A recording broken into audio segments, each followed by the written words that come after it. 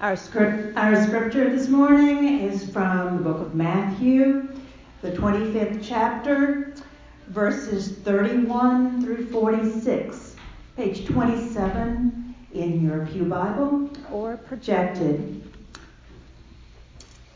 When the Son of Man comes in his glory, and all the angels with him, then he will sit on the throne of his glory.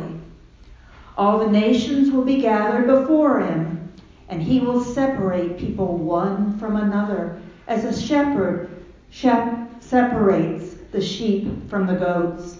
And he will put the sheep on his right hand, and the goats at the left. Then the king will say to those at his right hand, "Come, you that are blessed by my Father, inherit the kingdom prepared for you from the foundation of the world. For I was hungry, and you gave me food. I was thirsty, and you gave me something to drink. I was a stranger, and you welcomed me. I was naked, and you gave me clothing. I was sick, and you took care of me. I was in prison, and you visited me." Then the righteous will answer him, "Lord, when was it that we saw you hungry and gave you food, or thirsty and gave you something to drink?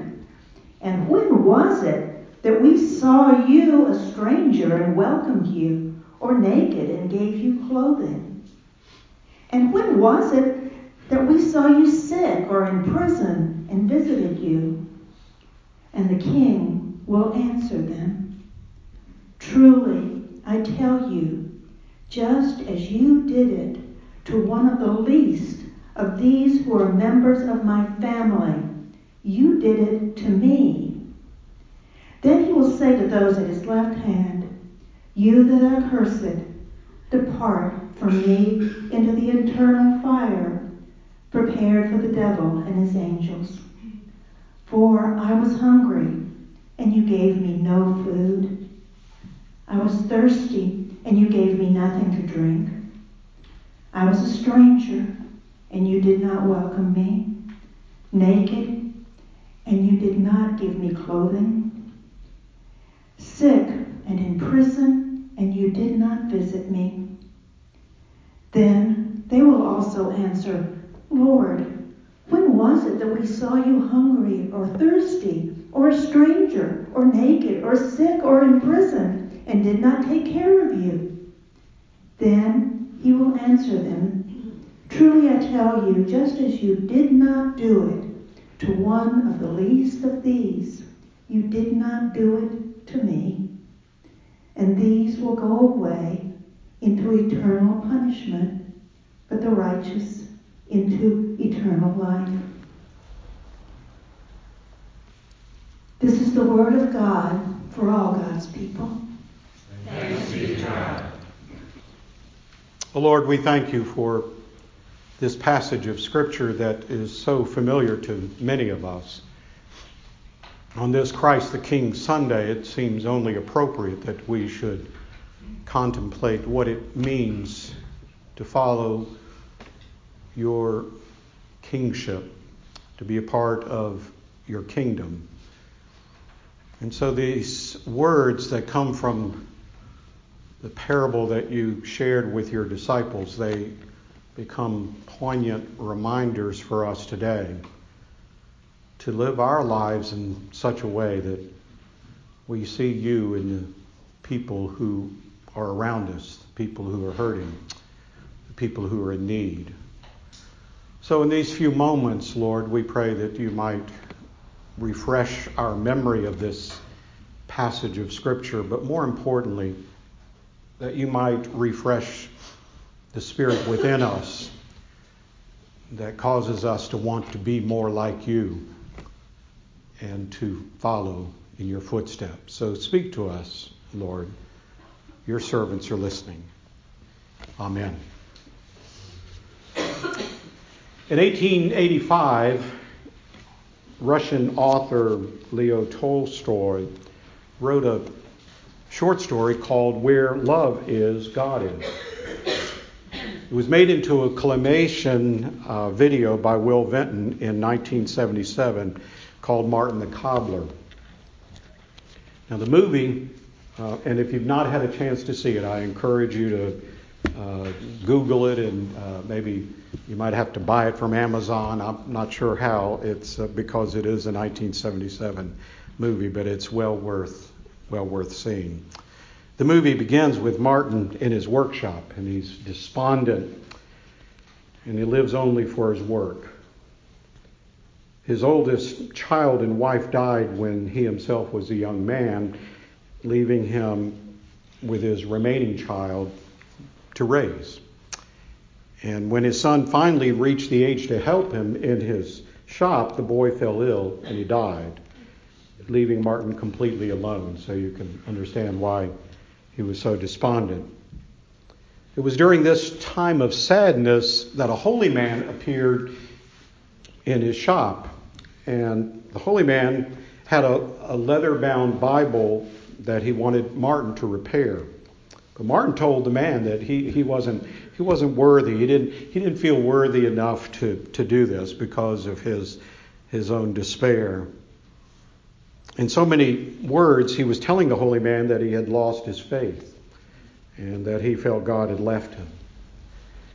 But the holy man insisted and left the Bible with Martin and told him that he would return in a few days to pick it up. Well, that night, Martin began to read the old Bible, and in it he found a story of a rich man who invited Jesus to dinner but treated him poorly. Martin was so appalled at the man's behavior, and in fact he said to himself, that he would never have been so unwelcoming.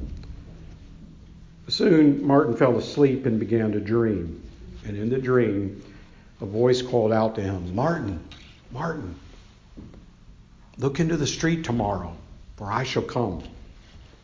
So the next day Martin seemed to have a renewed spirit. He couldn't take his eyes off his window. He was desperate to see the Lord, whom he thought had abandoned him. Now, since his shop was below street level, he was able to see only the feet of those who passed by.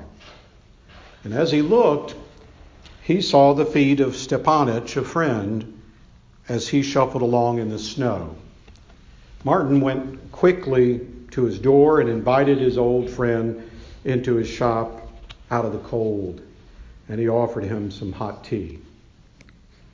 Now later, after his friend left, Martin saw the feet of a young woman who was carrying a child in her arms, and she was shivering in the cold. Martin again ran to the door and invited the woman into his shop. He took the child into his arms as its mother rested herself at his table. And then he took a shawl that was hanging on a hook on the wall, and he gave the shawl to the woman and to the child as he gave the child back to its mother. He wrapped the shawl around the young woman. It happened to be the shawl that had once covered the shoulders of his wife and nestled the life of his youngest child. As the mother and child left his shop, Martin seemed filled with a deep sense of satisfaction. And so then he went back to his gazing out the window. And that's when he saw an old woman across the street carrying a basket of apples. Suddenly, a boy ran up from behind her back and took one of the apples out of her basket, only to have her turn around and grab the boy by his arm. And she began screaming at him, causing Martin to run from his shop and call out to the woman to stop. He told her that young people needed a better example. Then he took one of the apples out of the basket and he gave it to the boy. As he returned to his shop, he looked back out the window and he saw the boy helping the old woman down the street, arm in arm. One hand in the hand of the woman and the other hand holding the basket of apples as he helped her through the snow. Now, as the day drew to a close, Martin sat down at his workbench in despair. He had not seen the Lord that day, he thought to himself. Then he put down his head and he fell asleep. In his sleep, he had another vision, and in this vision, he saw his three visitors reappear, one after the other. First, his friend Stepanich stepped out of the darkness and said to him, "It is I." Then the young woman with the child appeared, and she said, "It is I." Finally, the old woman stepped forward and said, "It is I." The Lord had indeed come to visit Martin that day.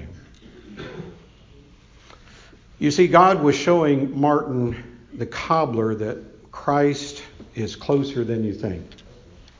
When the old cobbler opened the Bible the holy man had left for him to repair, his eyes fell upon the passage that read, like our scripture this morning, "Truly I tell you, just as he did it to one of the least of these who are members of my family, you did it to me." Isn't that what the kingdom of God is all about? Isn't that the kind of king Christ revealed himself to be to all who follow him? The King of love is closer than you think. He's in every person who needs a friend, in every mother in need of warm encouragement, in every relationship that longs for reconciliation. Yes, Christ the King is in the lives of people who hunger and thirst, who are strangers to us, who are stripped bare of their self-worth, who are sickened by the injustices that surround them, who are prisoners of their loneliness and despair.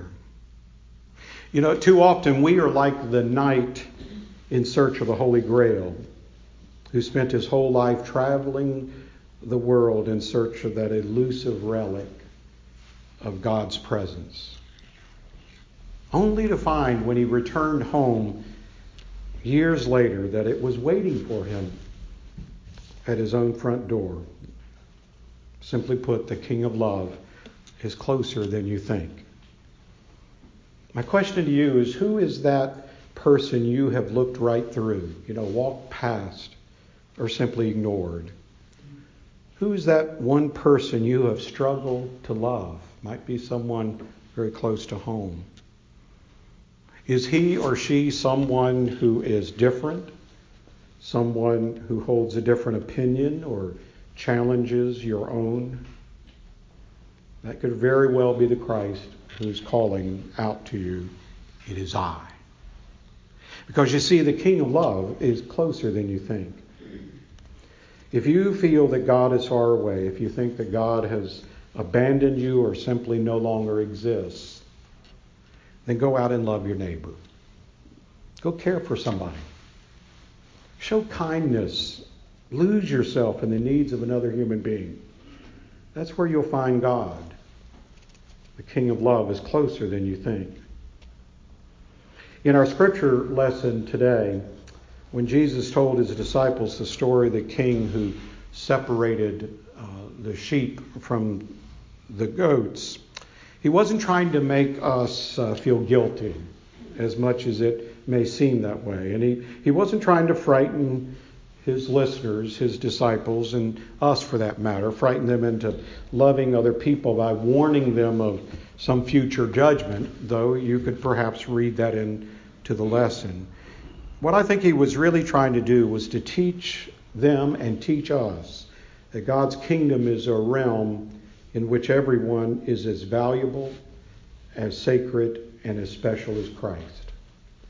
The ruler of this kingdom is simply as close to you as the next person you meet. Several years ago, I heard the story of a church that was constantly being broken into. Nothing was ever stolen.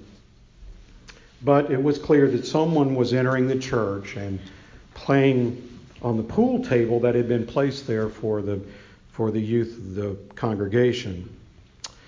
One night, two boys broke into the church and made their way to the pool room. And they pulled down the cue sticks, they racked the balls, and they began to play pool. And then suddenly, out of the dark shadow of the corner of the room, the pastor appeared. And he looked really sternly at these two boys. And then he stretched out his hand, and then he opened it. And in it were the keys to the church. And he said, "Here, come as often as you like." Now, this is a true story. One of those boys was so moved by the love that he experienced that night that years later he became a pastor himself. And he is the one who told this story. In fact, in United Methodist Communications, that was turned into a short video. And in fact, there was an interview of him, and I've searched high and low for that and haven't been successful in finding it. I have it somewhere in all of my belongings. But like I said, it was a true story. He tells this story, and what he says is that he had learned firsthand that Christ is closer than you think. The King of love, you see, is closer than you think. When Jesus entered Jerusalem on that first Palm Sunday, the scriptures tell us that the people waved palm branches and cried out, "Blessed is the King who comes in the name of the Lord." The Bible also tells us that he didn't come into the city seated on a chariot and followed by an army of soldiers. Rather, he came on a donkey, a symbol of humility and peace. He had spent his entire ministry healing the sick, eating with sinners, and washing his disciples' feet. And furthermore, he seemed to have a particular compassion for the poor and the outcast. Why? Because that was the kind of king that he was. And that was the kind of kingdom he was ushering in. Christ did not choose a crown of jewels. He chose a crown of thorns. Not to judge us, but to save us from our own self-centeredness and lack of love. Truly, I tell you, Jesus is telling us today, just as you did it to one of the least of these who are members of my family, you did it to me. The King of love is closer than you think. If you choose to love him, if you choose to follow him, you won't have to look very far. Let us pray. Lord, forgive us for not seeing you when you are right next to us. Forgive our blindness. Help us to see you and then to respond to your needs. Amen.